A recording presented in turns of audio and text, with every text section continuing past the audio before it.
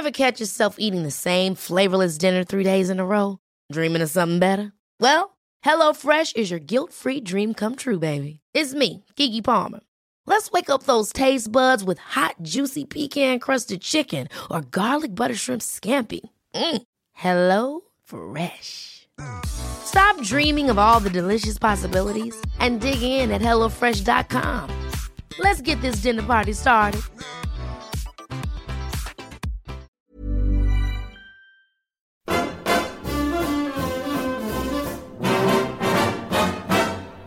When the red, red robin comes bobbing along, along, there'll be no more sobbing when he starts throbbing his old sweet song. Wake up, you sleepyhead, get up, get up, get out of bed, cheer up, the sun is red, live, love, laugh and be happy. What if I be blue? Now I'm walking through fields of flowers. Rain may glisten, but still I listen for hours and hours. I'm just a kid again, doing what I did again, singing a song. When the red, red robin comes bobbing along.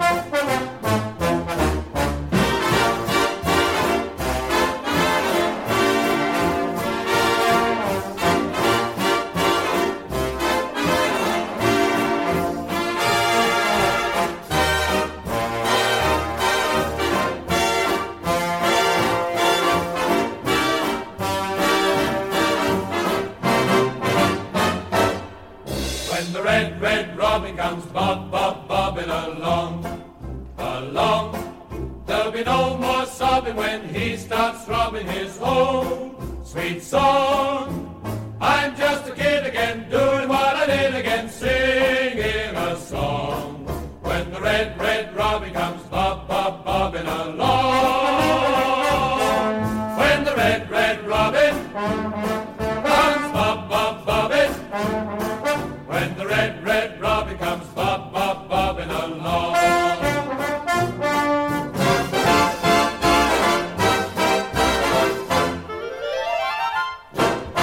Not the prettiest display as the Addicts edge out Bradford, but 3 points are 3 points. Welcome to Charlton Live.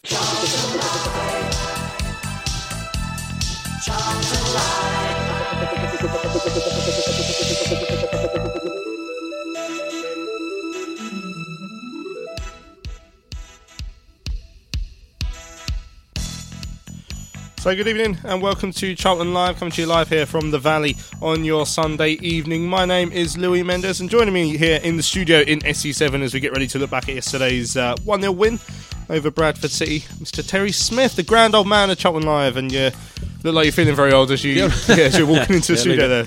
Yeah. Gardens are horrible things. Evening everyone. Are you well? Are you well? Yes, well, ish. Yeah, and I'm here. Looking forward to reliving that thrilling 90 minutes I think that second half will long live in the memory. Yeah, for all the wrong reasons. It's post-traumatic stress disorder is what we're all suffering from, I think, after yesterday. I think that's what it is. My body's seized up after watching that yesterday afternoon. So there we go. It's a 1-0 win over Bradford City here at the Valley yesterday, thanks to Lyle Taylor's goal. It certainly wasn't the most exciting game we've ever seen, but we will relive it today. Leaves us, of course, in that very healthy position in the league table. We're now 12 points above Peterborough, who are the team in 7th. They didn't play yesterday. So that means, we have got a really, really healthy gap above the rest of the chasing pack in terms of that race for the playoffs. So we're looking pretty dead certs for that. Peterborough haven't even got a game in hand on us. We're on the same amount of points. So playoffs are 100% certain now. It's just a case of whether we can still catch Barnsley. We've got a game in hand on them. They're 9 points ahead of us. So if we win that game in hand away at Wycombe, we'd be 6 points behind them. I've been thinking, and I've got the running as well for all the teams that are in the mix, as it were. So was it thinking that did you back in? Probably yes. Yeah, I've been told not to do it. I don't listen.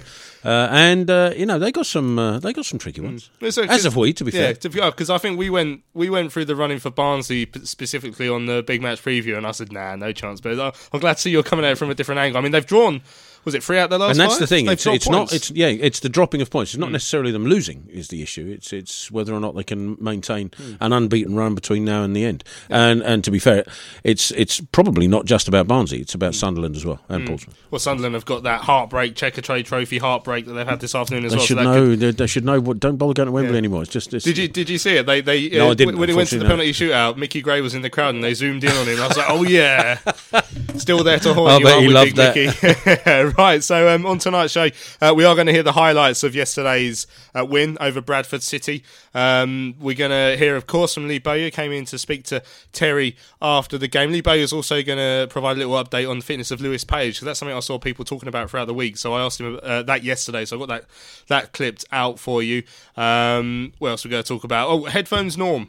I was so delighted to see Headphones Norm get the Pride of the Valley award yesterday, because he is just the Charlton face. I remember talking to him after an away game at Arsenal, which shows how long he's been going. But obviously he's been going a lot longer than that. He's just one of those faces that you cannot go to a game without seeing. Anybody who's travelled for Charlton, home or away, in the last, getting on for 50 years, isn't it, really?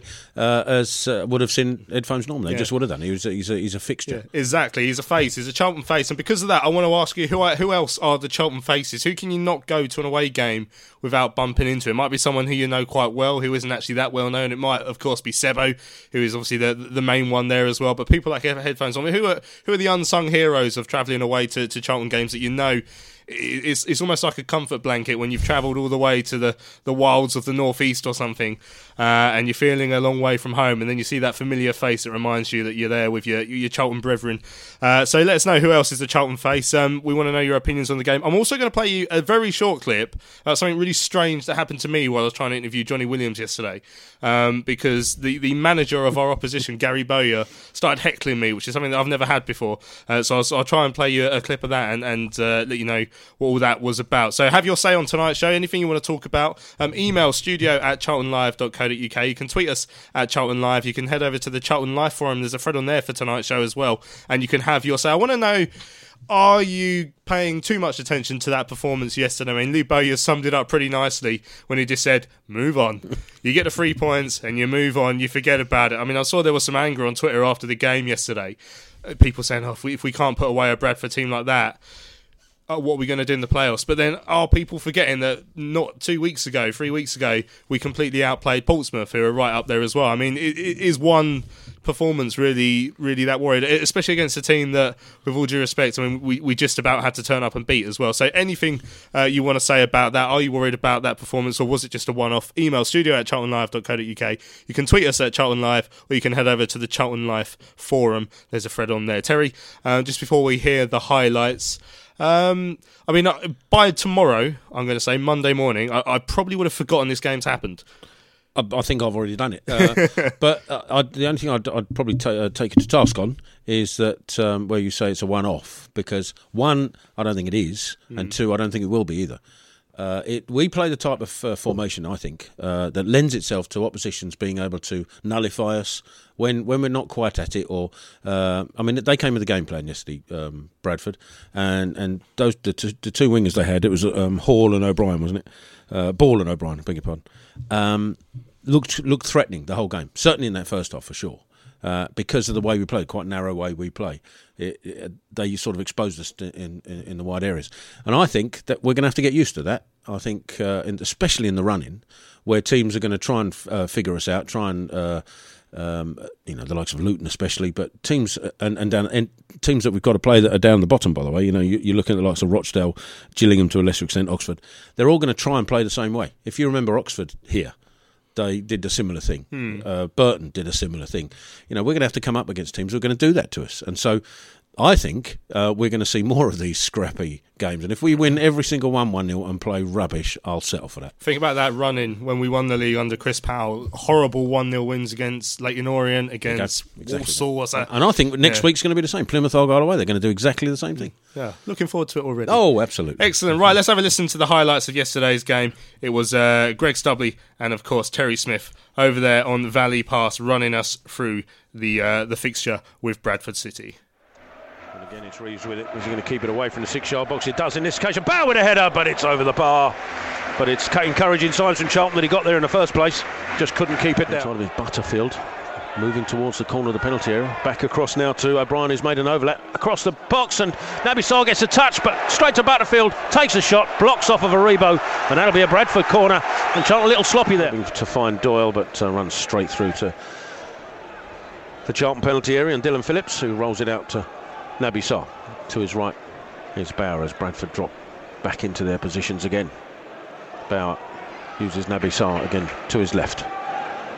Crossing the halfway line, Naby Sarr into Bradford territory. Ball upfield, it's a good ball as well to Joe Aribo. Aribo cuts inside one.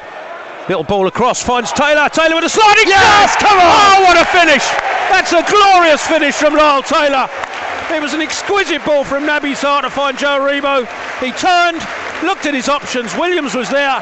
He let the ball run though, Johnny Williams, to Lyle Taylor, who slid across and drilled the ball to the right-hand side of Richard O'Donnell to give Charlton the lead. Well, I talked about the need for the centre-halves to try and find a striker, and Naby Sarr looked to try and find Igor Vetekele. Has slightly misplayed his pass, which actually worked out a really nice ball for Joe Aribo.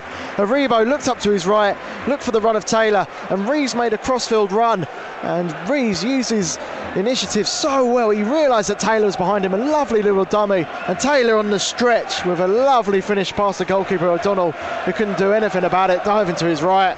And Lyle Taylor, who had celebrated his birthday yesterday, and what a way to celebrate, and opening the scoring for Charlton. Cullen, little chip ball, Taylor's Great drifted ball. away What from the a bar, ball. back across Vetekele. Oh, it's a save from the keeper, who got lucky with then the deflection off of O'Connor to grasp it at the second attempt.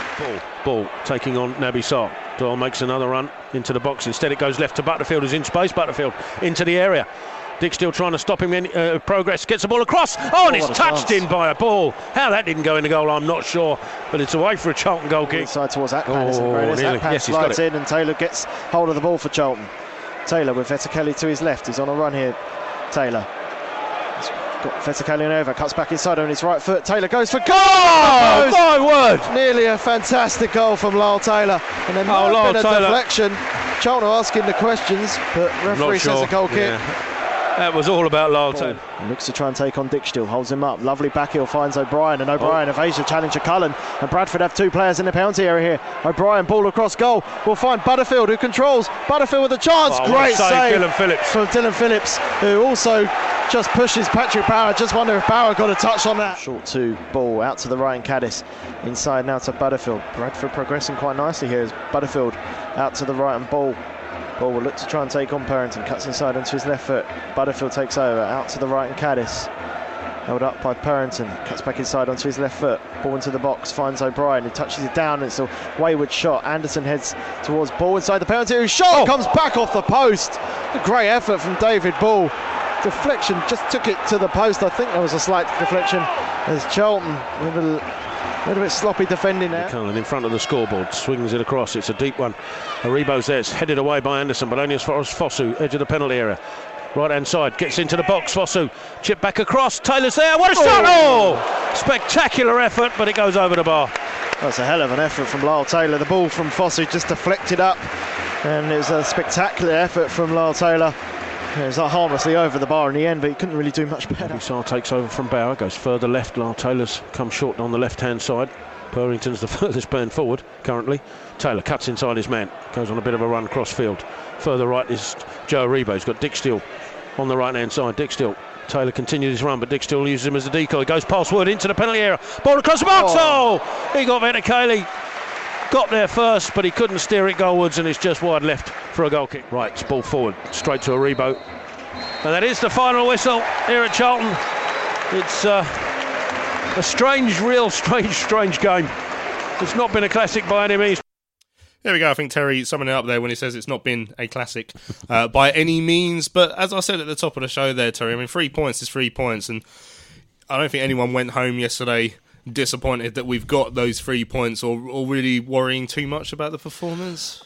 You know, I think if we were heading into the last few games and goal difference was vital, You know, if we would, let's say last season when we were heading towards trying to get into that top 6, I think it would have been slightly more important to dispatch a team like Bradford who are bottom 3 or 4-0, just for the confidence, B for the goal difference. But now I think it's just about carrying on winning, scruffy as it might end up being, as I mentioned earlier, and I think it will be. I think we'll have a few more games like this. I think winning is a habit. It's been said many times, and I think if we can just carry on winning, and let's think on, all right, Bradford had their chances, and they did, especially in the first half. But you know, Lyle Taylor's miss, Igor Vitakali's point-blank shot to keep it saved, Taylor hit the post. So, you know, those go in before they really have their best chances. Then, you know, we could have been 3-4-0 up at half-time and done and dusted. Yeah, I mean, anyone who listened to Thursday's preview show where we had Simon Parker from the Bradford Telegraph and Argus on was telling us that apparently if Bradford go a goal down, they tend to just capitulate. And then I spoke to him after the game and said, yeah, if that second one had gone in, they would have capitulated. I was like, well, come on. You said we only needed one. One or two, yeah. But yeah, I mean, and we did have our chances to double that lead in that first half, and if it had, I really do think it could have been quite a well, they'd have had conclusion. to come in. They didn't change their shape once we scored the first one. They didn't change it at all in the hope that they could still catch us on the break. 2 goals up is a huge difference to that, because then they'd have had to have come out at us, because you know almost every single time we had the ball they had 11 men behind it. Yeah. You know, even Doyle was back helping out in defence. So you know, it's a tough thing to crack. And it doesn't lend itself to good football at all. No, and of course it's one of those when a team comes and shows you that sort of respect, in a way that's a good thing, because it shows that you've earned that respect over the course of the season. Of course, I mean, we have seen that a lot of times this season where teams would come and try and make it difficult for us. We have more often than not gone on to beat them. Our home record is spectacular this season. That's 14 games at the Valley now in the league unbeaten, which is just a remarkable record. It goes all the way back to the Coventry defeat in October. And if you try and think back to how long ago that feels, I mean, you probably can't even remember the details of it when you think about it. It was ages ago. We conceded twice in the last 10 minutes, and it feels like a 2 or 3 seasons ago because it shows how strong we are at home.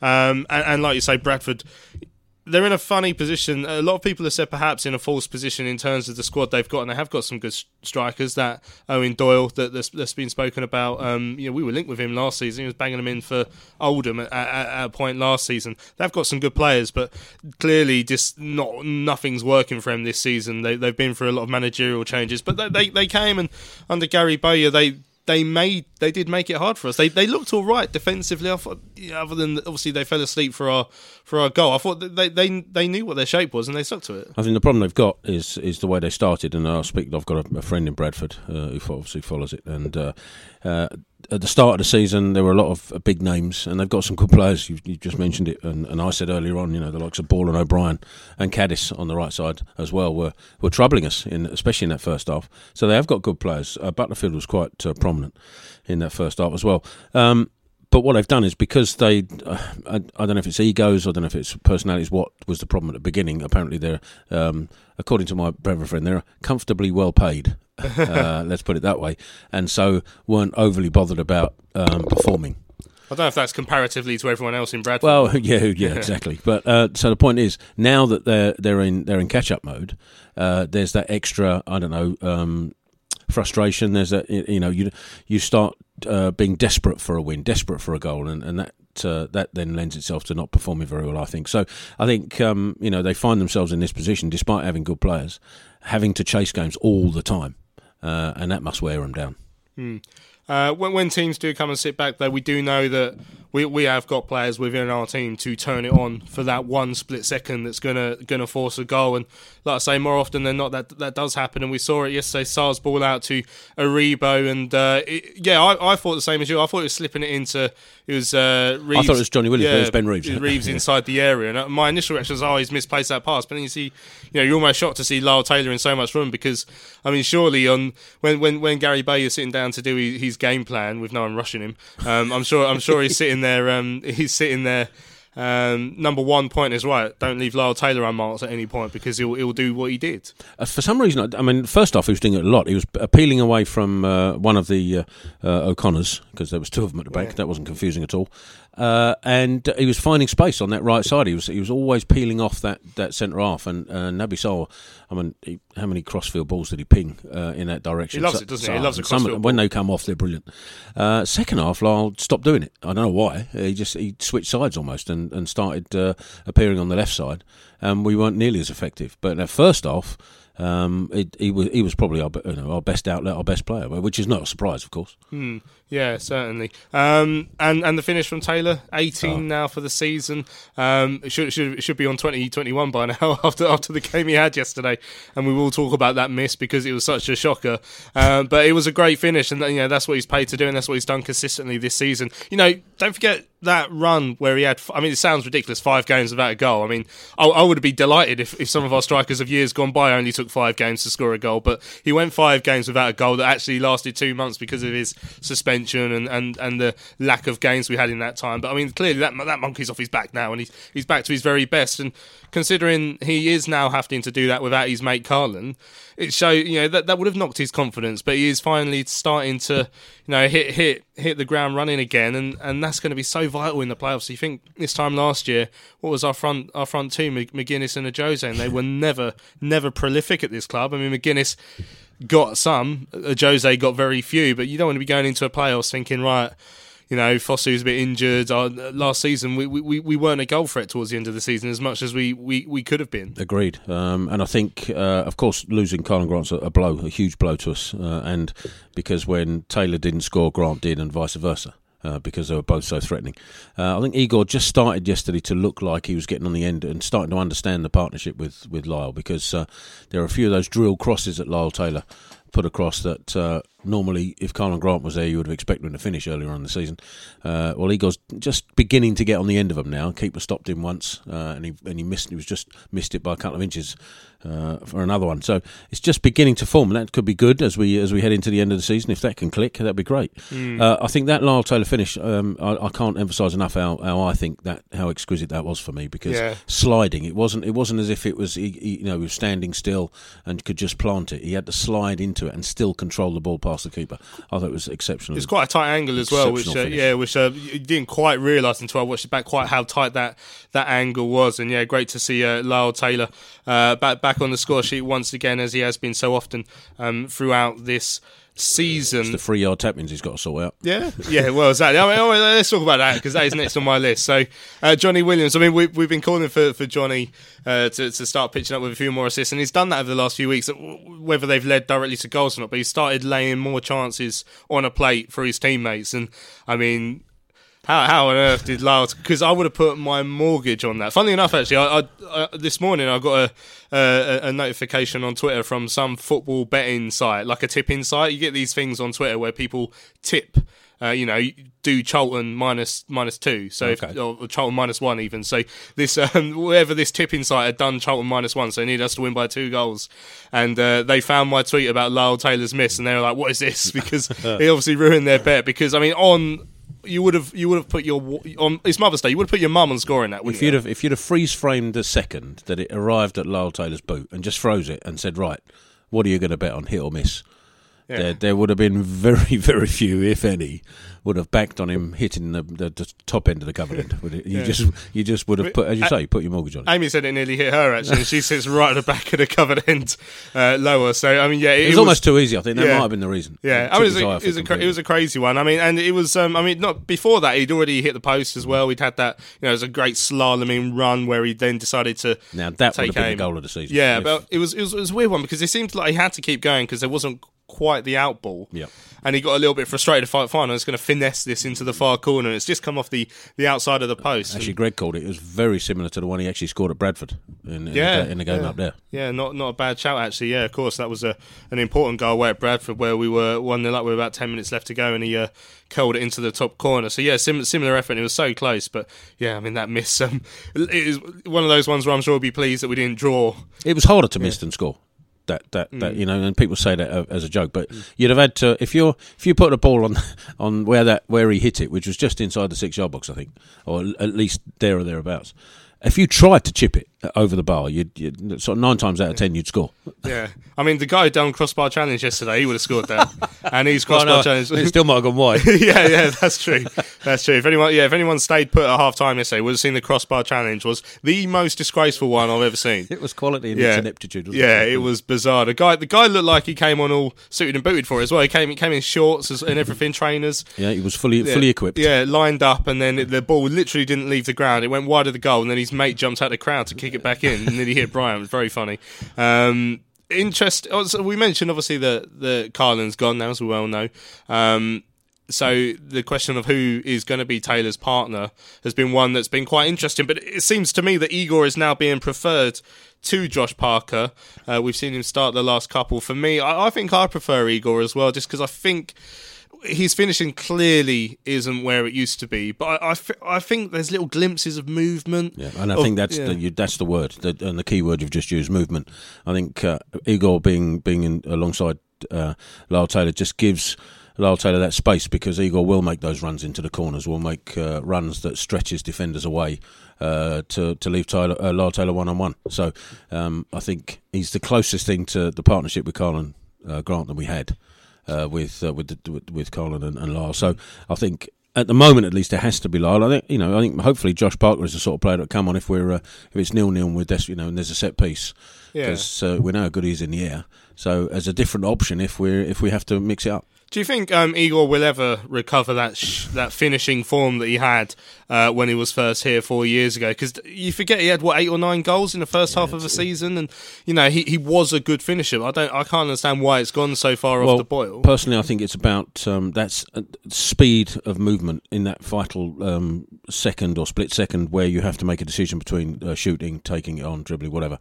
And the injury he had, I don't know if you ever saw the documentary on the ex-England player who commentates for BT. Owen Hargreaves? Michael Owen. Michael Owen. So where he said that because he had a very similar, the torn hamstring thing, recovering from that, sometimes the hamstring doesn't detach itself back correctly, so it becomes slightly tighter, so you lose that flexibility in the hamstring, so you're not as quick.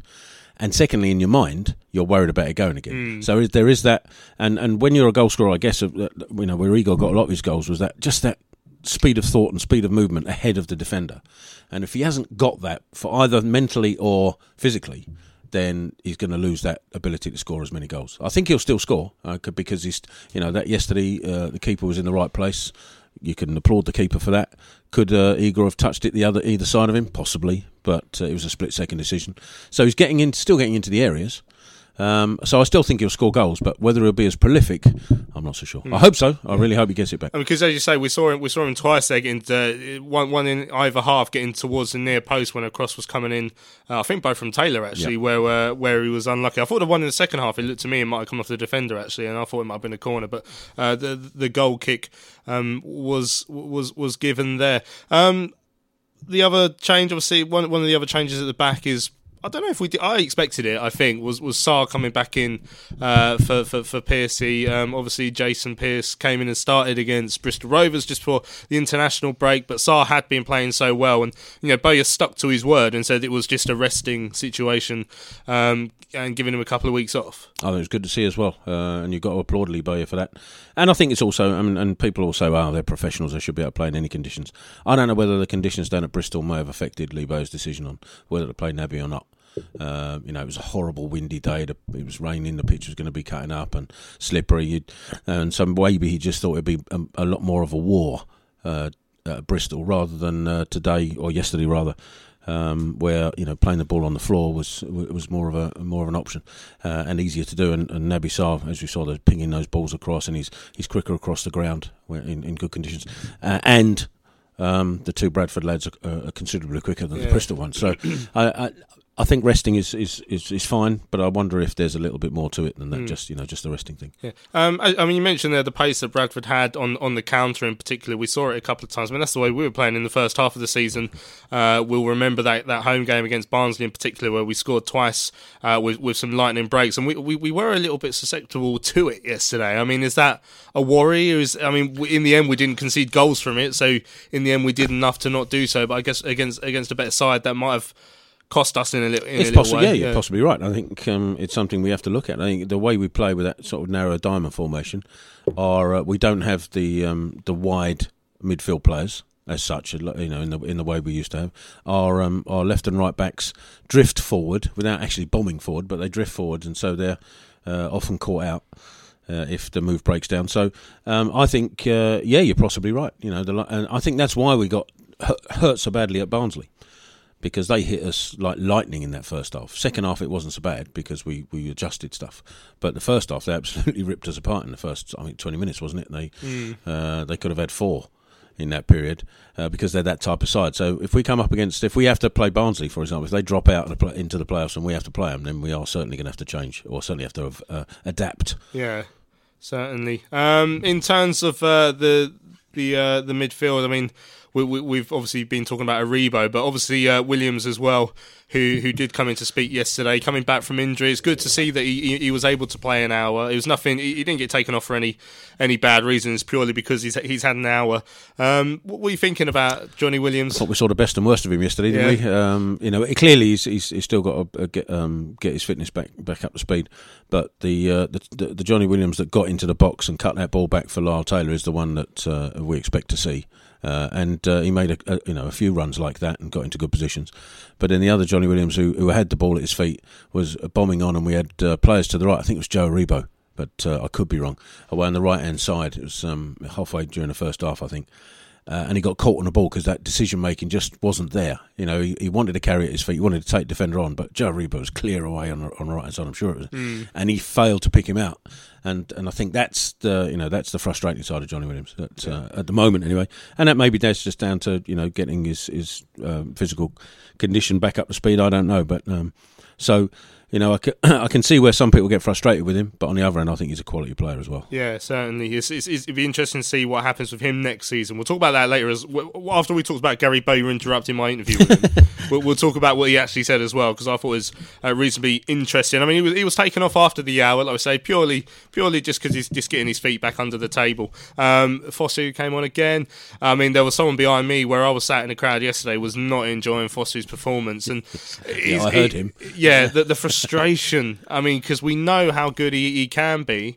Obviously, it doesn't help. It doesn't help that he's getting cameo appearances now. He needs a run of games, but having said that, he had a run of games and he didn't really hit those heights. I mean, we've seen a couple of decent games from him. I don't know why he's not being the same. I think you have to bear in mind that the way the opposition were playing against us. So picking our way through a very tight, what was effectively a 9-man wall.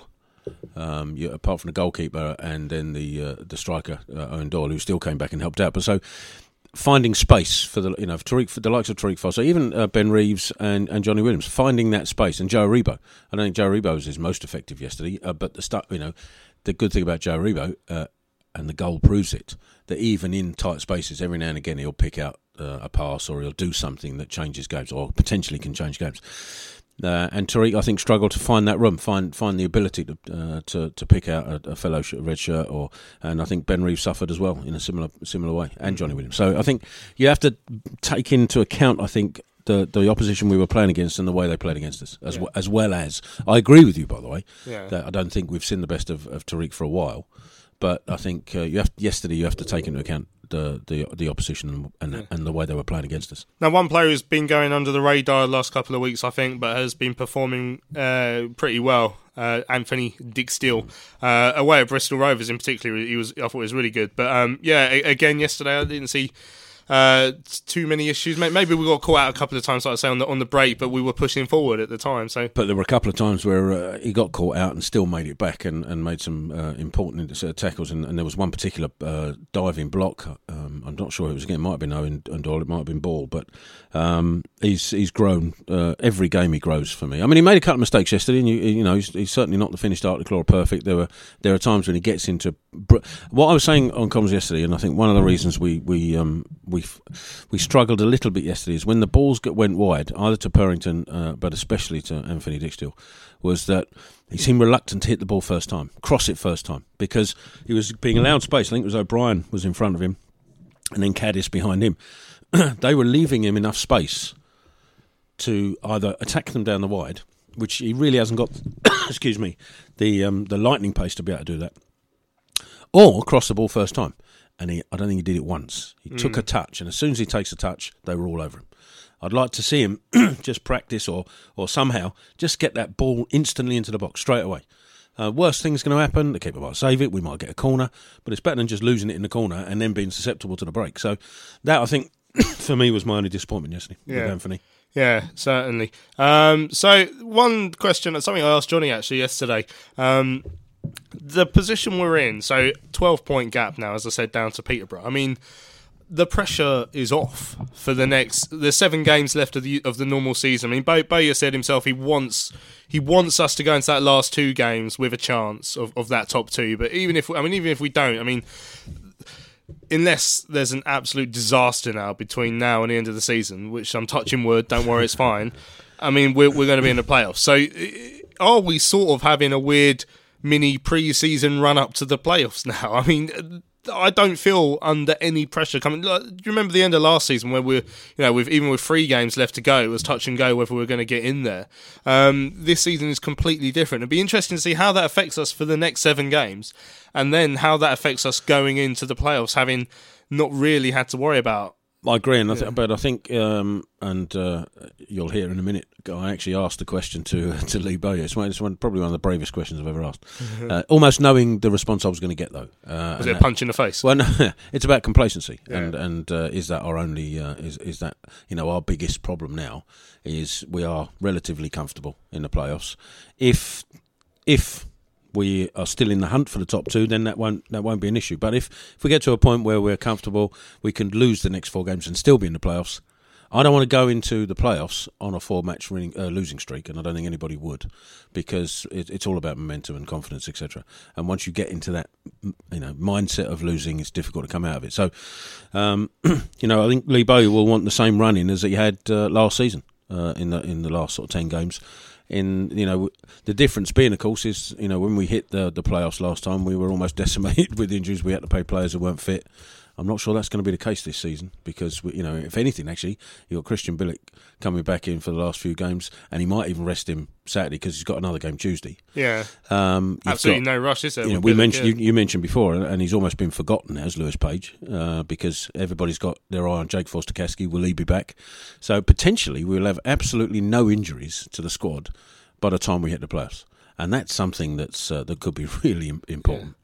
Cue explosion at the training ground tomorrow now, because Terry said that. Right. My fault. Yeah, sorry. I want to hear what Lee Bowyer had to say. I also want to hear what you guys made of yesterday's performance. Do you worry too much about the fact it wasn't the most polished display? Do you just think it's just one of those days, we've got the 3 points?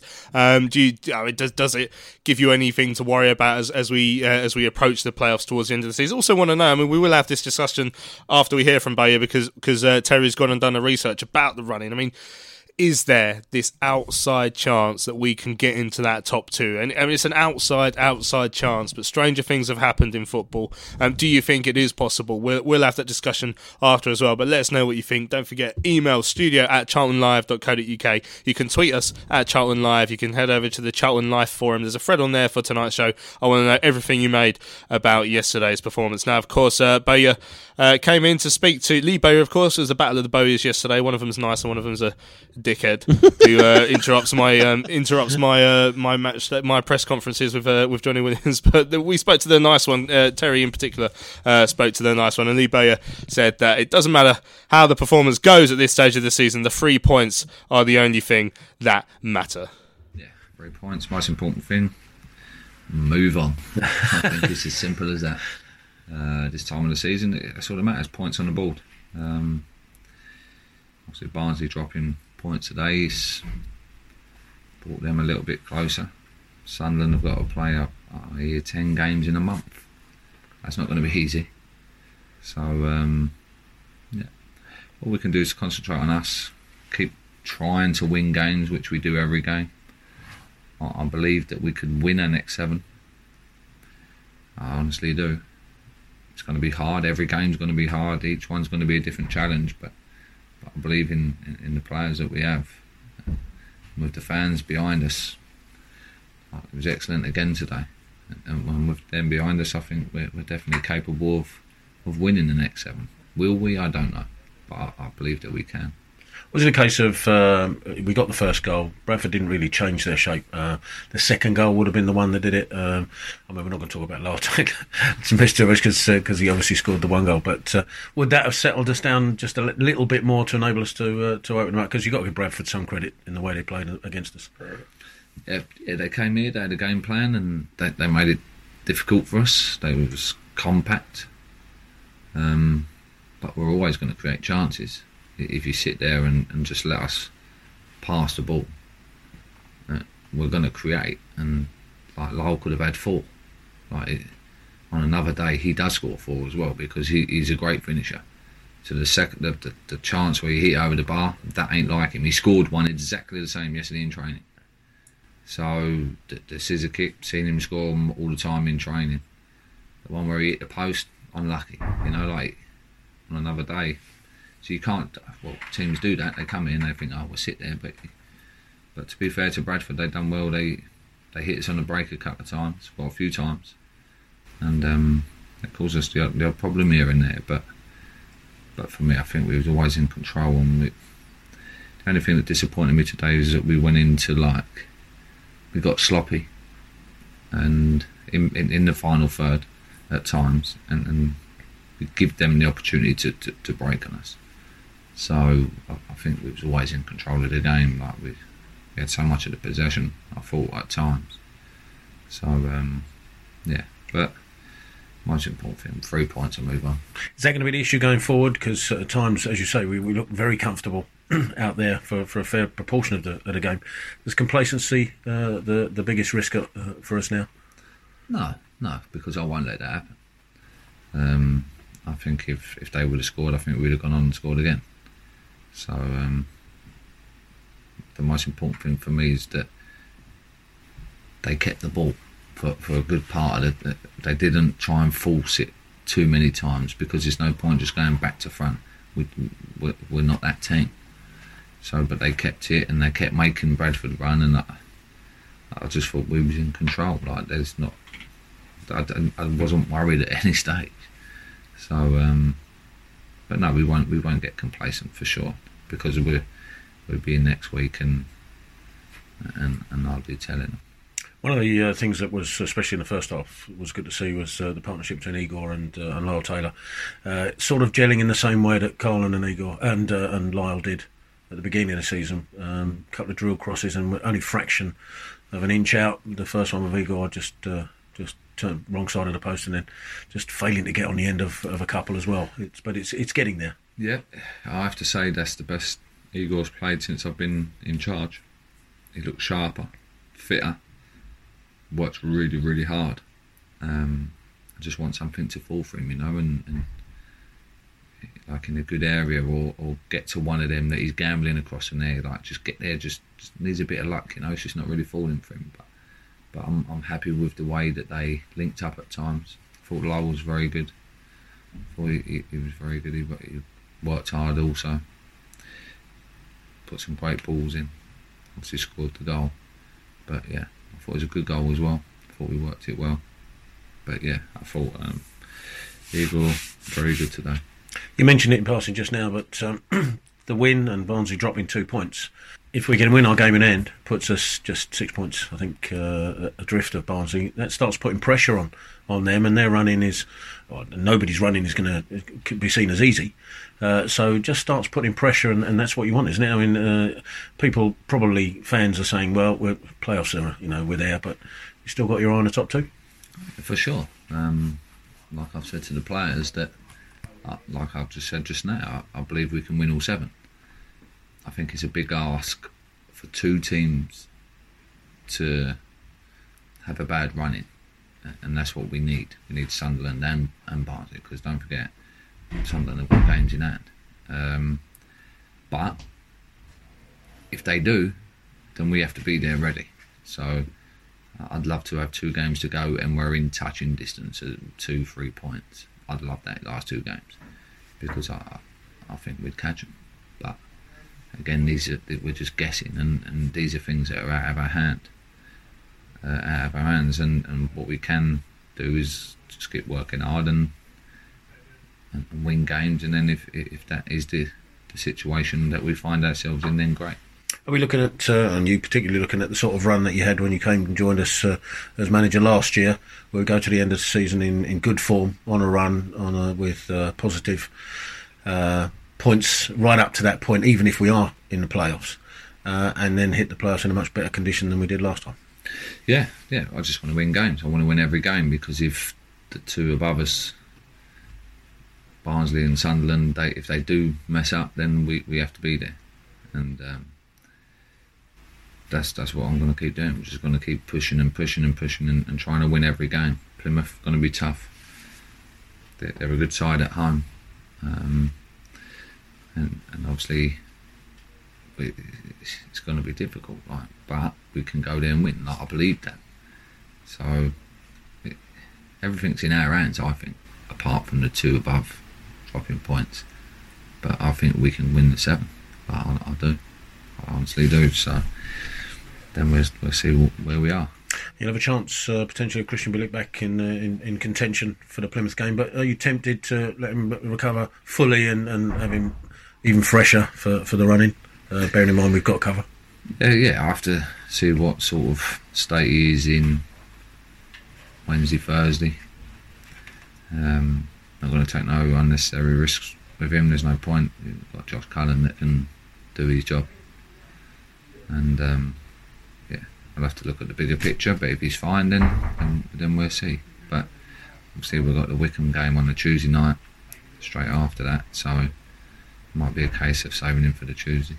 No, that'll be the only thick and fast game that we'll have, apart from in the Easter bank holiday, where you've got 2 games fairly close together. So you're going to need your squad for that particular period. But as you say, 3 points today, 3 points in the rest of the games. Don't matter how you get them, as long as you get them. Yeah, 1-0 is the best result. You've got a clean sheet and you've got 3 points on the board, so perfect.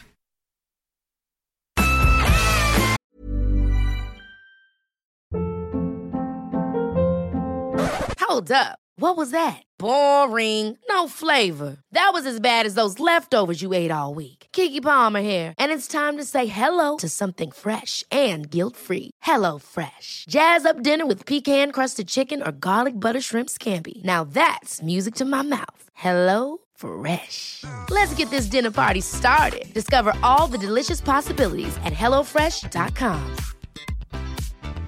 Hiring for your small business? If you're not looking for professionals on LinkedIn, you're looking in the wrong place. That's like looking for your car keys in a fish tank.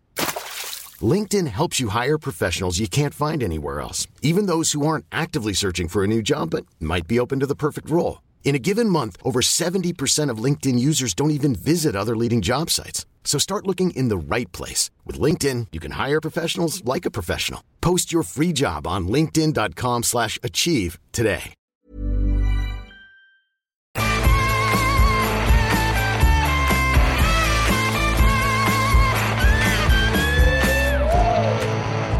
Switch across to the left-hand side, and Perrington's a good one. Bilic looks okay for the time being. Perrington looking to look to take on Thompson. Instead goes back inside to Cullen. Needs a little bit of support. He turns, works a bit of space across. Cullen, ball into the box, finds Aribo! Yeah! 1-0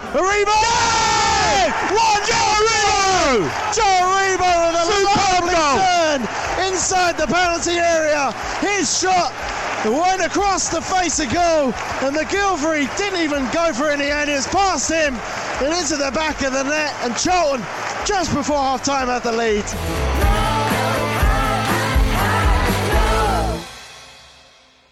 So welcome back. It's Charlton Live here on your Sunday evening on Maritime Radio. Don't forget, Maritime Radio is going back fully live soon, or possibly already actually. It's playing all the music and whatnot. So keep an eye out for that. Lebo, you're there.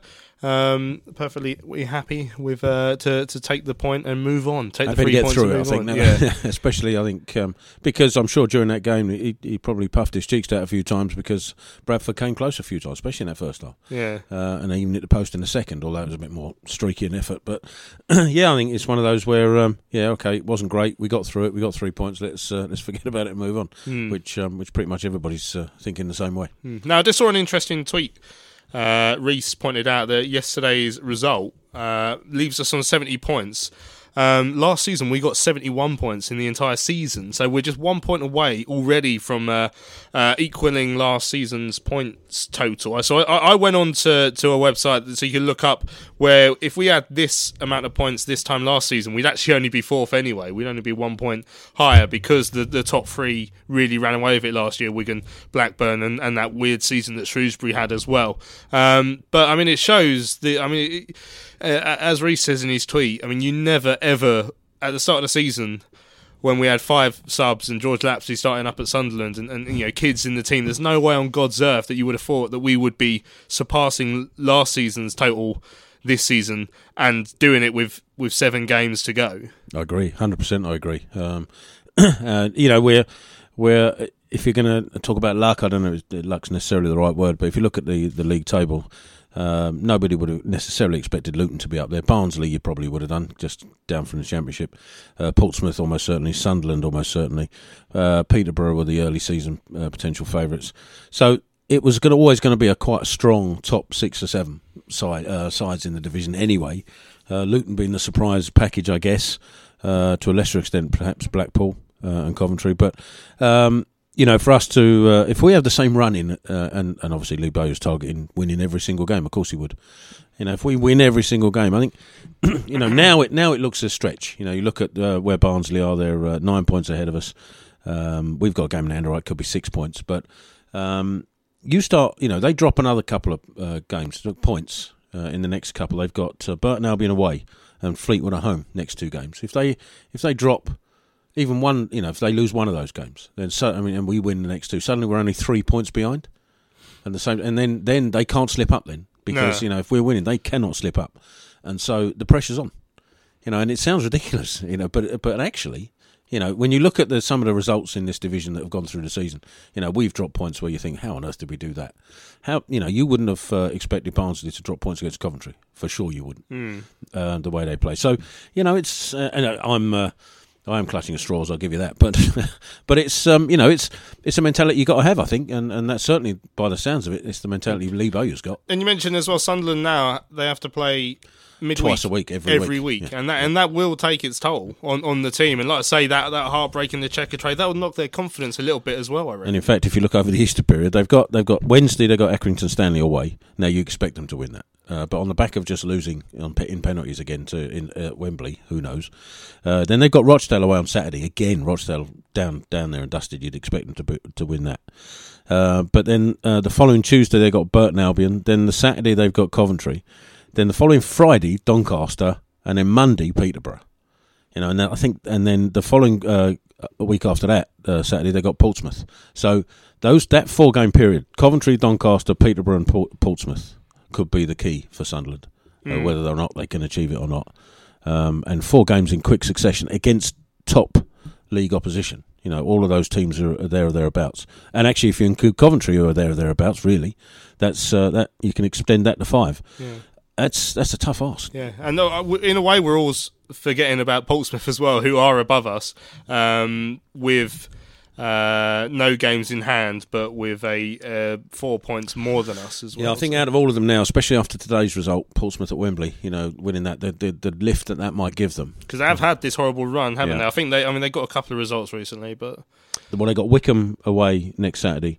Then they got Rochdale at home, so they're 2. You'd expect them to win both of those games. But then again, they've got Burton, Coventry, Sunderland, Peterborough, and then the final game at Accrington Stanley, which you would expect them to win. But there's that 4-game stretch in between those 2, which are all quite tough. Now, you know, you look at ours, and Luton is the tough one.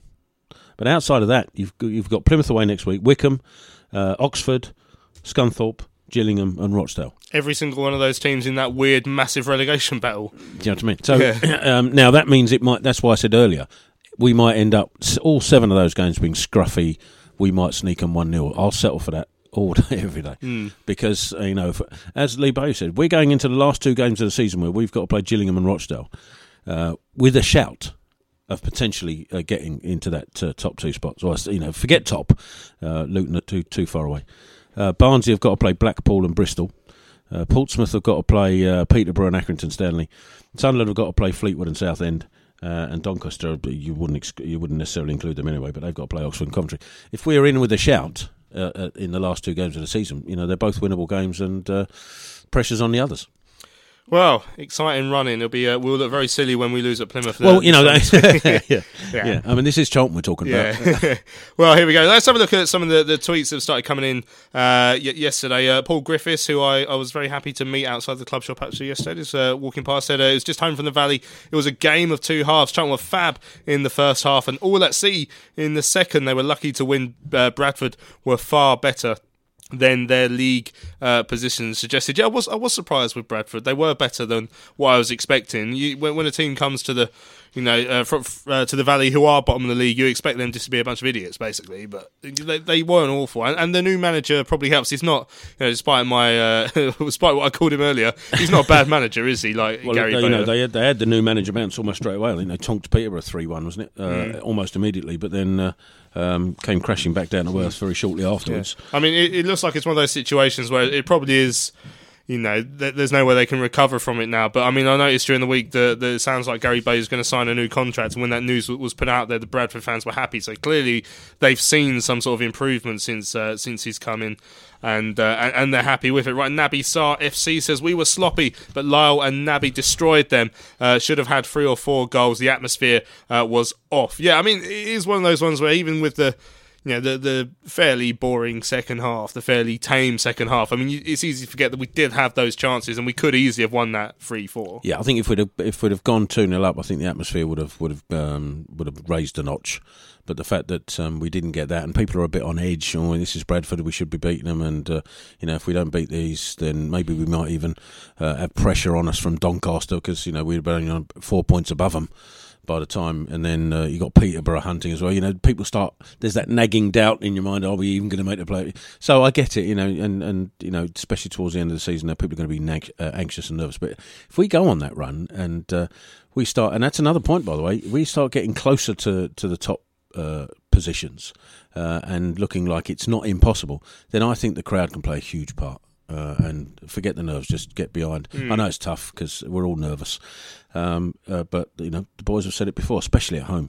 But our away following's been amazing this season, so it could be the difference. Yeah, I think we're taking a fair few numbers down Plymouth next weekend as well. There's a lot of people staying down for the weekend, myself included, which is why I should probably give you the advance notice now. There will not be a Charlton Live next Sunday. Basically, all of us are staying in Plymouth for the weekend for various different reasons. I mean, effectively all the same reasons, drink and stuff. Yeah, but because I'm going down, my brother's having his stag do around the game.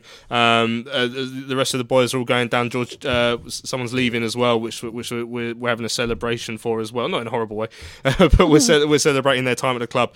So there will be there will be no live show next Sunday, unfortunately. That's just I'll remind you at the time. But unfortunately, no live show next Sunday because I will not be in a fit state. Right, London Inic Geezer says a pretty flat performance, but a win is a win. I've seen a lot worse teams than Bradford this season. Still waiting for Johnny Williams to score. Well, no, it's true, and every now and again you think he's getting in the right positions to maybe. There were a couple of times yesterday. Again, you think just pull the trigger, just shoot. I mean, what's the worst that can happen? And then a couple of times he just delayed and they lost the ball.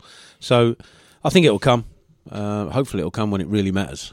Mm-hmm. Yeah, well, yeah, Wembley. I mean, he said himself yesterday. He's had some good times in the playoffs with that team that must not be named. True. But he's played in that higher pressure environment. He's played in the European semi-final as well. Don't forget. So he's played in high pressure environments. So maybe the cream will rise to the top in that situation. Right, Sarah Saunders, evening Sarah, said it wasn't the best, but I think it's the curse of the bottom teams. We play better against the top teams, but a win is a win. I'm looking forward to Luton at home, and that's true. I mean, we tend to this season putting good performances against the teams higher up the league, in particular here at the Valley. Yeah, it's a decent shout from Sarah, that and mainly because I think, again, I alluded to it before, where teams that are slightly higher up will actually try and play football against us. You know what I mean? The likes of Portsmouth and Sunderland and Luton, and hopefully that will be the case when Luton come to us, that they open up a bit. They're not going to play defensively because they feel that they can beat us because they don't need to be hitting us on the break.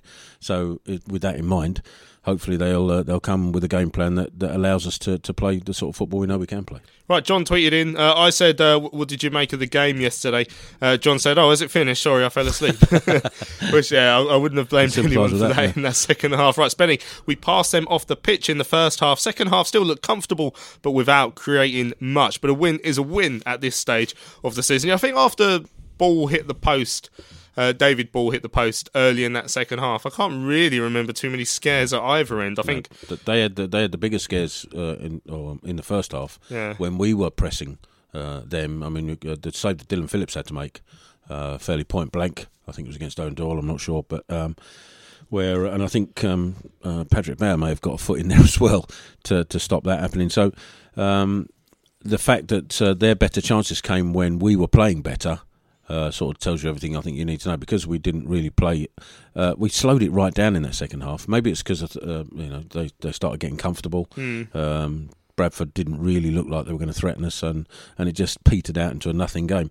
And because we perhaps weren't attacking them with the same intent and will in that second half, so they couldn't hit us on the break quite as much. I don't know, but it was one of the more turgid second halves I think we've ever seen, isn't it? Yeah, and that's including the last home game against Burton, where it's similarly. We should have known as soon as that guy took the crossbar challenge. We should have all gone home, because if that was set the tone for the rest of the afternoon. Right, Vital Charlton says a good 3 points yesterday. Although we won the game, we really need to start kinning teams off, especially with the playoffs fast approaching. I mean, this was a discussion I did have in the tunnel yesterday. I think what the situation of the game was we're 12 points clear, we're playing at Bradford City at the bottom of the league. Mentality-wise, it's not one where you're thinking, right, come on, let's go out and really put a show on. It's one of the, I mean, because that game against Portsmouth, against Sunderland here at the Valley, hopefully against Luton in a couple of weeks, when it's a completely different kettle of fish, it might just make the players approach it differently. Even though they should be motivated for every game, it must be human condition to not be as up for a game against Bradford as you are against someone in the playoffs. I sort of agree with that, but can I throw something else into the mix as well? We had 6 players away on international duty.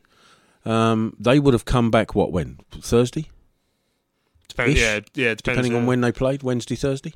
Depending on when the countries actually played the last game, which is either Sunday or Monday, I'm not sure which. So, you've got 3 days shorter to prepare for a game. And I might be, again, clutching at straws a little bit, trying to find reasons for the slightly dour second half, but it might be a factor still. That you when it's all right saying they all had a rest, but they also all disappeared to all 4 corners of the globe and only came back late on in that week. 100% Charlton. This time of the season is just about picking up wins. Last season we would have probably picked up a draw yesterday or a defeat. We are progressing nicely under Lee Bowyer, and long may it continue. Let's hope this contract talk this week is positive. Yeah, Lee Bowyer mentioned during the week that he was texted and he is expecting a contract to be offered this week. It'd be I don't know why I'm just not confident at all. Because we decided to ask you to do it for free. Well, you just don't know, do you? With the sort of stuff that's come out of us, from behind the scenes, the people that run us, you can't confidently put your hand on your heart and say, I think it'll all be sorted this week. You just, because bearing in mind they sent him a text about it. Yeah. I mean, how professional is that? Do you know what I mean? It's just, so, you just get the feeling that it just takes one of the dipstick in his bedroom to turn around and say, well, maybe we could get somebody better. On my Football Manager, this bloke's got a really good record. And they turn around and say, oh, yeah, you might be right there. You just don't know, do you? Now, look, fingers crossed, everything's sorted. We keep Bowyer, Johnny Jackson Gallen, everybody stays at the same team, and we carry on. But as I say, hand on my heart, if you're gonna ask me, we were talking about Lyle Taylor scoring that goal. Would I put my mortgage on it? No, probably not. Yeah, Bowyer, Jacko yesterday in a boot done his Achilles. Yeah, I saw that. I heard he's done his Achilles. He's still hoping to be able to run the marathon. Did he do it while training? Yeah, he's still hoping to be able to run the marathon. Horrible, we hope so. Yeah, but yeah, interesting as you say. Then texting him, we'll sort you out a contract, you know what's going to happen. They're going to do one, send it over on Snapchat, and it'll be gone in 10 seconds. That's how it works. Or they'll send it to the wrong Bowyer. Yeah, oh no.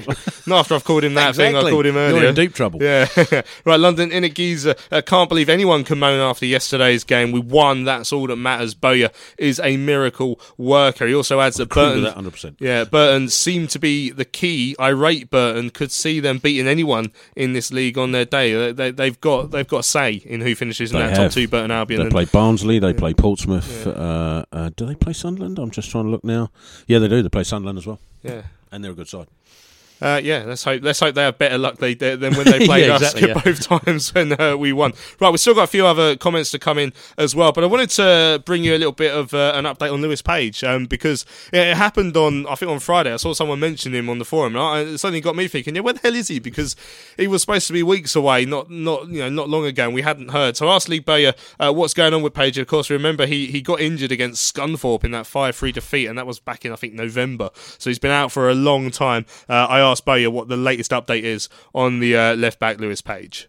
Page, he's training now, so we're hoping to have him back in training with us Monday, Tuesday next week. And then obviously he's been out a long time, so we'll have to get him some 23 games and stuff. But yeah, it was his stomach. He's had a hernia operation, so we're hoping that now he can strengthen us even more. So hopefully we can keep our squad strong until the end of the season. You think he's got a chance this season then? Yeah, for sure. Yeah. He's been running for a long time now. So yeah, there's a good chance he'll be back definitely within. I'm hoping before the end of the month, like the end of April, and then yeah, we should have him back for May.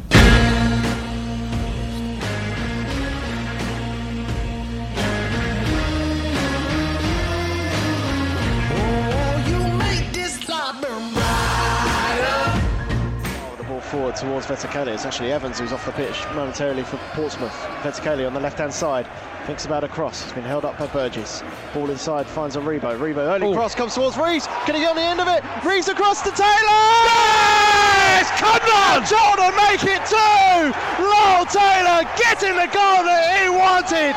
Great endeavour from Ben Rees just to stay with the ball and just toe poke it in the way of Lyle Taylor, who had an open goal and couldn't miss, and Charlton restore their lead.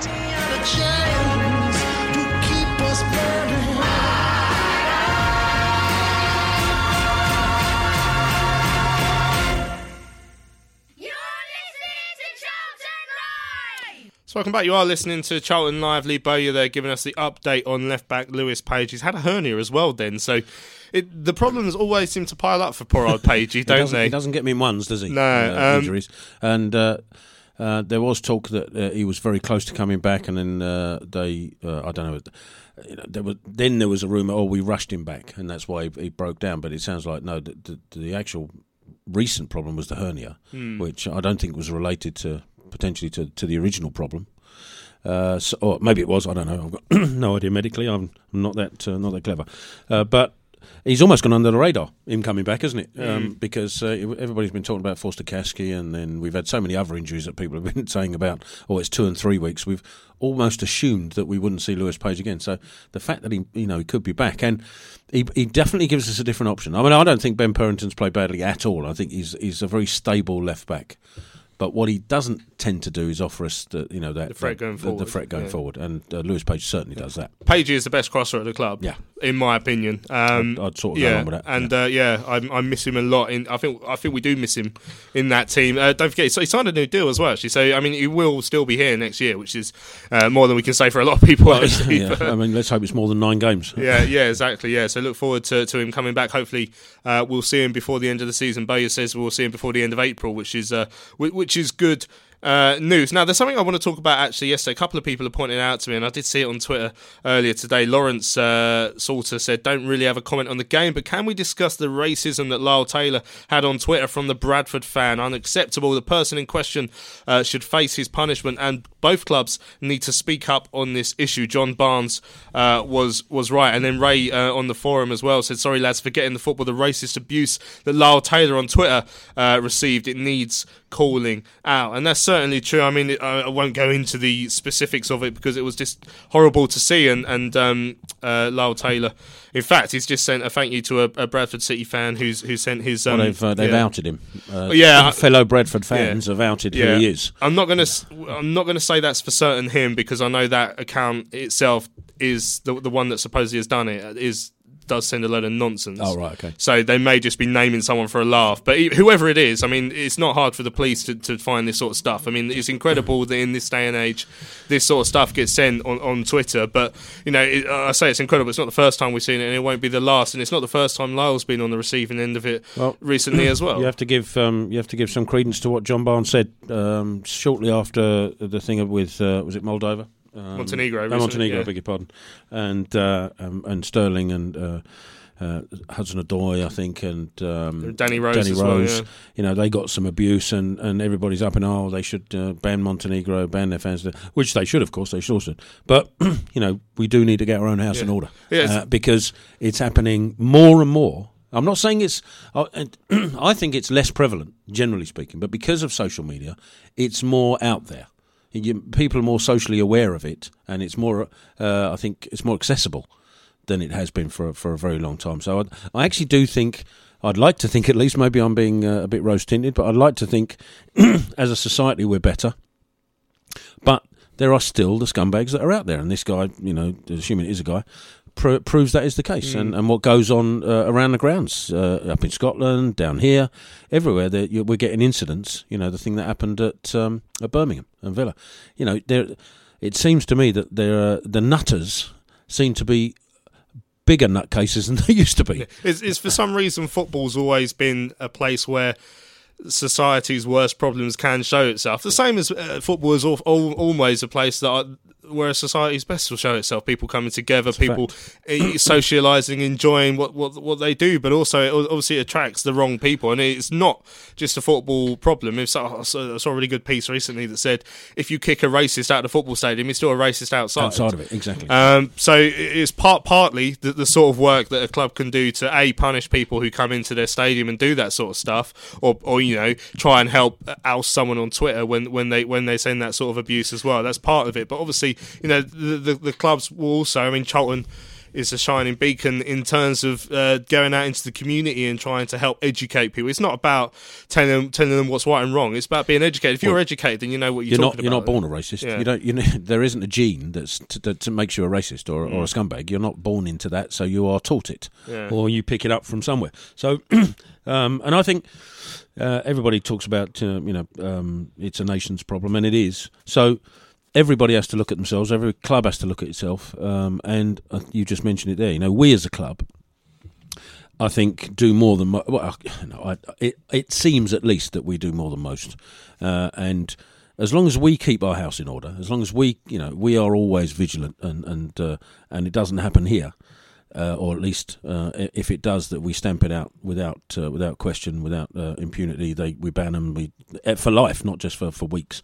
Then that hopefully spreads across, and if we can be the beginning of that, and I think we already are and have been, then ultimately, you'd like to think it will stamp itself out. Reality is, of course, that the nation is made up of an assortment of beings, and there'll always be scumbags. I mean, there will be. You just go, in a perfect world, in a utopian world, you wouldn't get scumbags, but that's not going to happen.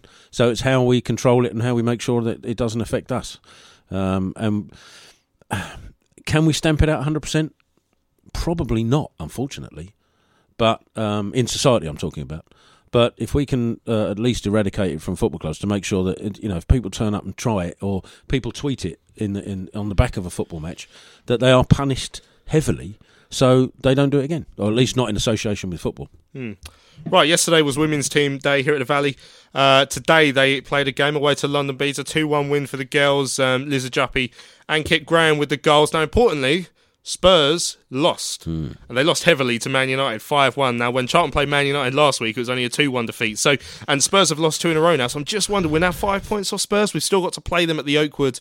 It's quite soon, actually. I think it's only 4 points off Spurs now. They're on 39. We're on 35, aren't we? I've got Spurs on 40 on the FA. Now, also, the BBC website is always dreadful for this table, but I've got 40 for them. I've got the Women's Championship table in front of me. Man United 43 on top, Spurs second on 39, Durham have sneaked in 35. Yeah, so but the BBC says 40 points for Spurs. Well, Spurs have won 13 games and they've drawn none.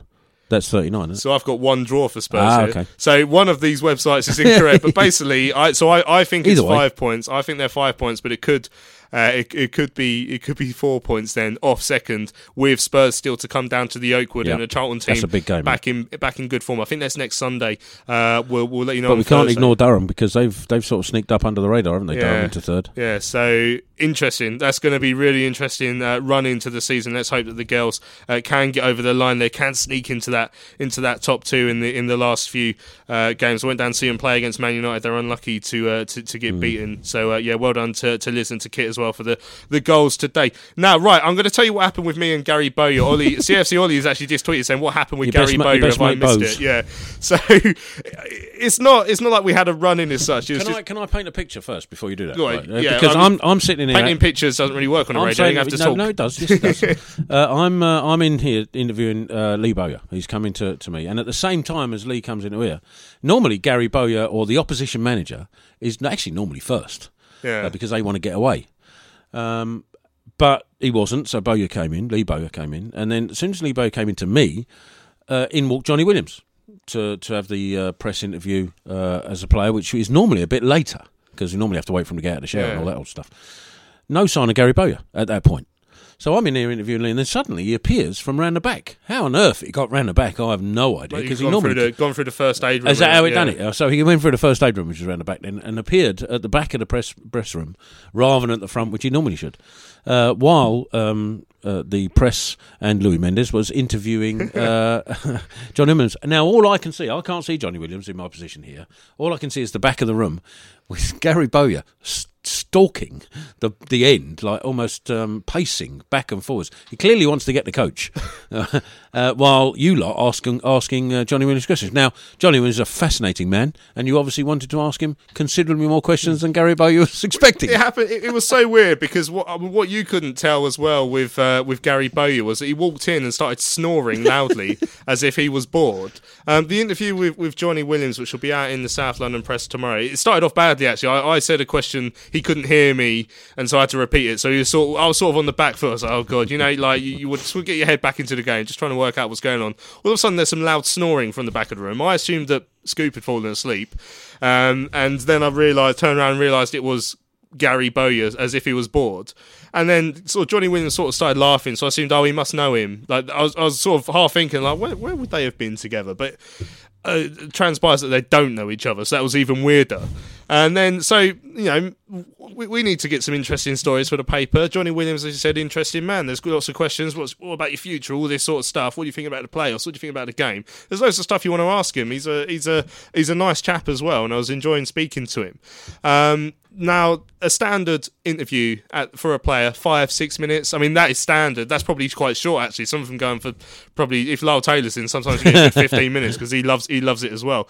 But I was chatting away to Johnny, and got the interview back on track. He was saying some really interesting stuff. Like I say, you'll be able to read it tomorrow. And all of a sudden, I ask a question. All of a sudden, I hear some murmuring from behind me. Don't forget, I'm sat at the front of the room, and I thought, what's going on? Who's speaking while we're doing the interview? That's actually pretty poor to be doing that. And next thing I notice, when I ask him what turned out to be my last question, Gary Bowyer walked around, sat next to me, and whispered in my ear, if you ask one more question, and then did a slitty throat motion. I mean, it was all joking. But it was so awkward. And then I thought, well, how am I going to get my own back on Gary Bowyer? So I mean, hopefully you can hear this. This is how the interview ended, with the most sarcastic football manager in the Football League, it turns out. Just shows you it's a lottery, so as long as we make it, who knows. I think Gary's getting impatient, he wants to ask a question, so... Cheers, Johnny, well done, Cheers, lad. Nice one. Cheers, mate. You're welcome, anytime. Cheers, Johnny. Yeah. So there we go. He didn't want to ask a question. He was just wanted to get me out of the room. But it was just so bizarre. When I'd had like an awkward start to the interview, I just wanted to continue and try and carry on with what I was doing. I had Gary Bowyer. I can only assume that the Bradford chef had cooked curry for the coach on the way home because he was desperate to get out there. Yeah. But it did look funny. What is it with you and managers? I know they always fall out with me, don't they? No, it's normally the home team manager though. It's normally our one, not their one. But yeah, that was a strange one. Right, we're gonna have another quick break here. Still to come. Don't forget, I'm asking you about your Charlton faces because Headphones Norm got given the Pride of the Valley award yesterday, and you can't go to a Charlton game and not see Headphones Norm. Thoroughly deserved. Yeah, and like I say, he's someone I can't. You see him everywhere. I remember speaking to him, like I say, a game against Arsenal, we'd lost 3-0. It would have been our last trip to Highbury, so 2004-ish, 2005? I remember bumping into Headphones Norm. He wouldn't have known who I was, and speaking to him and sort of going home. So I spoke to Headphones Norm today. Yeah, because, it's just a face that you always see, and it was great to see him get the award yesterday. So I want to know who else is a face. Obviously, Sebo's up there, but there's plenty of others out there as well. A lot of people would know faces without ever knowing names. But that's the thing. But you in that case, describe them. I mean, there's that old guy who sort of leans forward a bit and has a plastic bag. He's a face. I don't know his name. He's a face. So any faces like that you want to tell us about? Be as polite as you possibly can. Yeah, I mean, if you're describing Terry, just call him whatever. But yeah, we go. Right, it's impossible to be polite. Yeah, quick break. We'll be back here on Charlton Live in 30 seconds. Momentum has been with Charlton. They've really played well this. It's a quickly taken corner into Williams in the penalty area. Chip ball back across, headed clear. Only as far as Sarr gets something on it. So does Vedekele. Cleared away. Naby Sarr again. Yes! Come on! This time it was Vedekele. He got Vedekele's header. I don't know who it come off in the end. It's deflected in. It might have been Williams. I've no idea who that came off last. But over the outstretched hand of Ramsdale. But it was Vedekele's header. John were queuing up for the dropping ball, but it took a deflection off of somebody, and it's in the back of the net.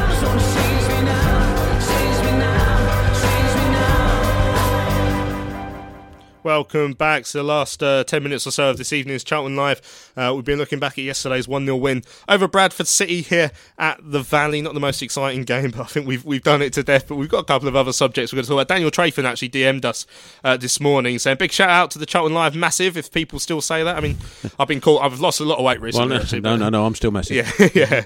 I've shed a few pounds for the bike ride, which if anyone wants to donate to prostate cancer, you can do so on... you know when you're too big, because I have lost a considerable amount and I'm still fat. Yeah, well, so have I, to be fair, and I still am. But I have lost a few pounds for the bike ride to Amsterdam that's coming up, actually. So if anyone wants to donate to prostate cancer, have a look at my Twitter page, because I'm still short of my target. Apparently he takes pork pies as well. Yeah, at the end. But Daniel's saying, if Charlton get to the playoff final, I'll be flying over from sunny Melbourne in Australia. Any other Charlton fans thinking of doing the same? Well, you maybe so, because on the CFC Player we have a range of listeners from all over the world, and so from America and Spain, Mexico, all over the place. So you'd expect to be a few flights to be arranged if we do get there. It'll be if we get there. I dare say that'll be one of the things, because if we get there, that'll be great, and we'll talk about everything. It'll almost be certain to be the one commentary that nobody will be listening to, because everybody will be there. But if we get there, I'll be wanting to speak to so many fans for Charlton Live and stuff. I'm getting ahead of myself. Right, on the Charlton Live forum, Mendonca and Asda says, "Sorry, Louis, you're up against Line of Duty tonight. I'm going to have to listen on the podcast instead." I don't even know what that is, but Mendonca probably a fair point. Yeah, but if it's any good, let us know, because I always like new TV shows to look out for. But I'm sure you could have downloaded that from the iPlayer and listened to us live. Oh, that's a good call. Yeah. Come on, Mendonca and Asda. It's not good enough. But yeah, thanks for listening. Southwest Addicts, another 3 points and back-to-back clean sheets. One defeat in the last 14, 27 points at the last 42 is a good return. The quality of the match, though, was very poor throughout. The lack of risk taken in the final third was disappointing. Having Page and Jake Forster-Caskey back before the end of the season would be a bonus. Yeah, we spoke about Page here. It'd be interesting with Jake if he does come back. I mean, is there a place in the team for him straight away? It's interesting. I mean, he's coming into a very busy midfield. I mean, you'd expect. I mean, look, actually, when you mentioned about Lewis Page, I was looking at the subs bench, basically, to see who could fit in where. And don't forget, yesterday you had Christian Billick missing. So you have a subs bench of Jason Pearce, Josh Parker, Tariq Fosu, Darren Pratley, Chris Solly and George Lapsley. So who out of those? Let's assume that Christian Billick's coming back in. Let's say Lewis Page is available and Jake Forster-Cassidy. So you've got 3 players from that subs bench that you've got to take out. Who would they be? You'd almost expect George Lapsley, to miss out, assuming Jake Forster-Cassidy is 100% fit. Then what? Darren Pratley or Tariq Fosu? Who drops out? Interesting. A headache that we're not used to having here at the Valley whatsoever. We had an email in from Jonathan West as well from the Upbeat, said he was hoping for 3 points yesterday, and that's exactly what we got. So I'm sure John will be very happy with that one. The Upbeats walk is in 2 weeks' time, and I'm very much looking forward to it. Yeah, and I should be, but I'm not, unfortunately, because I've torn my cartilage, or meniscus is the official, median meniscus is the official title, but it's cartilage to me and you. Yeah. So I'll be there at the beginning, and I'll be there to meet you at the end, but I won't be doing the bit in the middle. Yeah, well, that's the walk-in. Yeah, exactly. Yeah, but it will be a great day, so looking forward to that. Right on the forum, Sage said, first half, we created chance after chance and really ought to be at least 3-0 up. Taylor should have had a hat-trick. Igor also should have put his chance away from within the 6-yard box. Another stat is that we've picked up 52 points since we last lost at home against Coventry in 27 games, so that's home and away, which is just shy of 2 per game. Good side we are, aren't we? That's what he said. I mean, yeah, we are. That's our point return this season, as we mentioned, compared to last season, is brilliant. And that's a very good call. I mean, I think as Charlton fans, it's our nature to think, right, everybody else is better than us, so how are we going to beat them? But actually, you have got, and that's a great stat and a great call, a great mention, because we are a good side. We wouldn't have done what we've done over the last 3 months. Haven't lost here since October. You know, we are a good side, and people are going to be scared of us. And maybe that's the approach we should be coming at, rather than. I know it's a human nature for Charlton fans to be the other way, but maybe we should be expecting other teams to be scared of us, and that's maybe why Bradford and likes of Burton and that play against us the way they do and nullifies the way they do, because they are actually scared of us. Yeah. Right. CFC Forever says a very average performance. Second half was dismal against any other opponents. We would not have secured the 3 points. Sunderland and Portsmouth going 120 minutes against each other today in the Checkatrade Trophy final will be a bonus. Gutted about that, yeah, for us. Ray said it was shocking that Mendonca Anastasios is listening on a podcast and not live because of line of duty. He said no excuses, Sky Plus or catch up. Go Louis. See, I'm with Ray there. Yeah. He's doing a bike ride with us himself, actually, so I look forward to finding out how his training's going. I know he's had to be off the bike for a while, but he'll be fine. Because I know he's made a stern. You know what he's going to do, actually. Ray's going to bring the dogs with him. That's what I said. They're going to pull him round. It's like a husky. Yeah, like a land husky. It, yeah. Like if there's such a thing. Yeah, I know what his game is. Yeah, right. We'd tweet in from London Geezer as well about the incident with Lyle Taylor, the racist incident online, and he said, well said, Terry, on what you said. Remember going back to the 70s and the 80s, Charlton was a breeding ground for racists. Charlton have done a great job stamping it out, and I'd say that's across the football, not just Charlton. But cheers, Mike, I appreciate it. But he's right. The 70s and 80s, it wasn't just Charlton; they were, it was everywhere in football. So the fact that we are where we are now is huge. Huge congratulations and respect to go to the trust and the club. Yeah, right. As we said, headphones Norm. Pride of the Valley. They give those out they've given out to some really excellent Charlton fans throughout the course of the season. I saw Dr. Kish got one a couple of weeks ago as well. I think you can nominate your friends. I'm not sure exactly how it works, but there's so many people I'd recognise who I would count as a Charlton face. But Headphones Norm is the ultimate Charlton face. He's been going for so long. Obviously, he's got quite a distinctive clothing situation going on there with his Davy Crockett hat, the headphones. I think it's a Russian hat, isn't it? It's a Ushenko hat. Is it? Yeah. I mean, it's a great look. And like I say, it's a face you always look forward to seeing on your long journeys up north, and like I say, makes you just feel that little bit more comfortable when you travel away. So, I mean, Terry, have you got any at the top of your mind? Well, some of the ones that spring to mind are probably people have already been recognised. The likes of Gene Hewlin, who was probably. And the thing is, sadly, I'm going back a few years now when they would have been week in, week out. They're less so now because of the situation of the club. So, sadly, we've lost a few. who would have been week in, week out, and you'd see them home and away every single week. And I think we've lost a few of those because of the regime that currently is in charge of us and the situation at the club. And that's one of the saddest things of the whole thing. That we've not only have we probably lost a bit of a generation, we've lost some of the real recognised faces that used to go week in, week out. Yeah, in fact, Amy tweeted in earlier.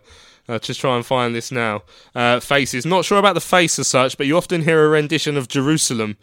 That'll be Mads. Anyone in particular who was at Accrington Stanley away will remember that rendition. But yeah, Mads is certainly a face that you recognise. Kyle Andrews and his dad, surely faces. Yeah, the two Andrews. Kyle obviously walking around a pitch now, but his dad is someone you'd recognise. Even if you didn't realise it was Kyle's dad, purely because he's there every week. Yeah. That sort of face. Great. I mean, from my own group, many people seem to know Benji for some reason. Well, no, Benji's up there because he goes everywhere, but he talks to everyone as well. Benji, you can't go to a game where Benji's at and not know he's there. Yeah, because you can hear him from the other side of the stadium. Flynn Diesel, Martin Flynn is a face as well. Yep. And there's plenty on the forum as well. So Vince has been mentioned. I mean, we had him on the show last year for the anniversary Back to the Valley game because he ran on snogged Killer Hales. So I mean, he's a face a lot of people will know. Addicted says Dennis is a face that people would know. Les Turner, who I think is the guy I mentioned earlier, but I'm not certain. There's a guy called John as well who I see often at away games. He often sits in the home end actually. I remember outside Scunthorpe at Scunthorpe and Doncaster this season, he's just suddenly walked past us and waved at us. I used to have to do that a lot actually. Yeah. I used to not have to. That's probably the wrong way. Because a lot of my decisions about going were quite, and a lot of occasions were last minute. So I spent a lot of time in neutral sides, I suppose, rather than the home ends. But even some of the home games, like West Ham at home, West Ham at Upton Park, and being in with the West Ham was probably the quietest 90 minutes I've ever spent in my life. Yeah. Right, Maltese Paul's got a mention on the forum from Gooner Hater. Ollie Lewis, of course, Sebo's brothers there. Royal Navy Paul, my cousin, his fault I started going. Dr. Kish, two blokes named Clive, Norman's mate Dave, and Ian Cartwright's got a mention as well. All faces that you go to an away game and see. I might be saying these names and you don't know who these people are, but you would recognise the face, 100%. It's just bizarre how I recognise when I used to sit in my season ticket seat in the northwest quadrant, there used to be this guy that sat in front of me, and I would never, a few rows in front of him, never would have spoken to him. But now you see him, he sits in the west now. It's just his face, chump face, and it's stuff like that. Do you know? It's even one of the weirder things about that, and I know we're running towards the end here, but is when you see a Charlton face at the Valley or even away, and it happened to me on one occasion. I'm not going to go into the full details, but basically, when you're on holiday and you see a Charlton face, that is just bizarre. Yeah, or spotting Charlton faces elsewhere in London. It's so confusing. I work near Westminster in my day job, and I was walking towards. It was a couple of months ago, walking down towards Westminster Bridge, and a Charlton face came the other way. And we've spoken to each other before. It's just one of those. All right. That's all you need, and that's it's always fun when you see him away from the ground as well. Right, we have run out of time, as you mentioned, Terry. It's flown by again. Thanks to all of you who've got involved with tonight's Charlton Live. We've gone back to the hour and a half Sunday show. We did try the hour a couple of weeks ago. I don't think it worked personally. We got too much to say and we talked too much. Yeah, so exactly. It's never going to happen. Yeah, so it was a test. It didn't work. We're sticking with the hour and a half. Thanks to everyone who gave their feedback for that. I think, although we're going down to 0 next week. Yeah, 0 next week. So on average, an hour for the last 2 weeks. But no, there we go. Right, so thanks for everyone who listened and who got involved. We will do a big match preview on Thursday, so myself, Tom and Nath, or a combination thereof, will be here. Terry, you've been here this evening. Thanks for coming in. No problem, thank you. And just remember, mothers like Charlton too. That's why we're here. Yes, exactly. I went out for Mother's Day lunch instead of dinner, so I could do the show as both. Yeah, because my mum would be devastated if there was no Charlton Live tonight. Exactly that. She doesn't listen. Right, this has been Charlton Live. I've been Louis Mendes. Thanks for joining in this evening. We'll be back here on Thursday. We shall see you later.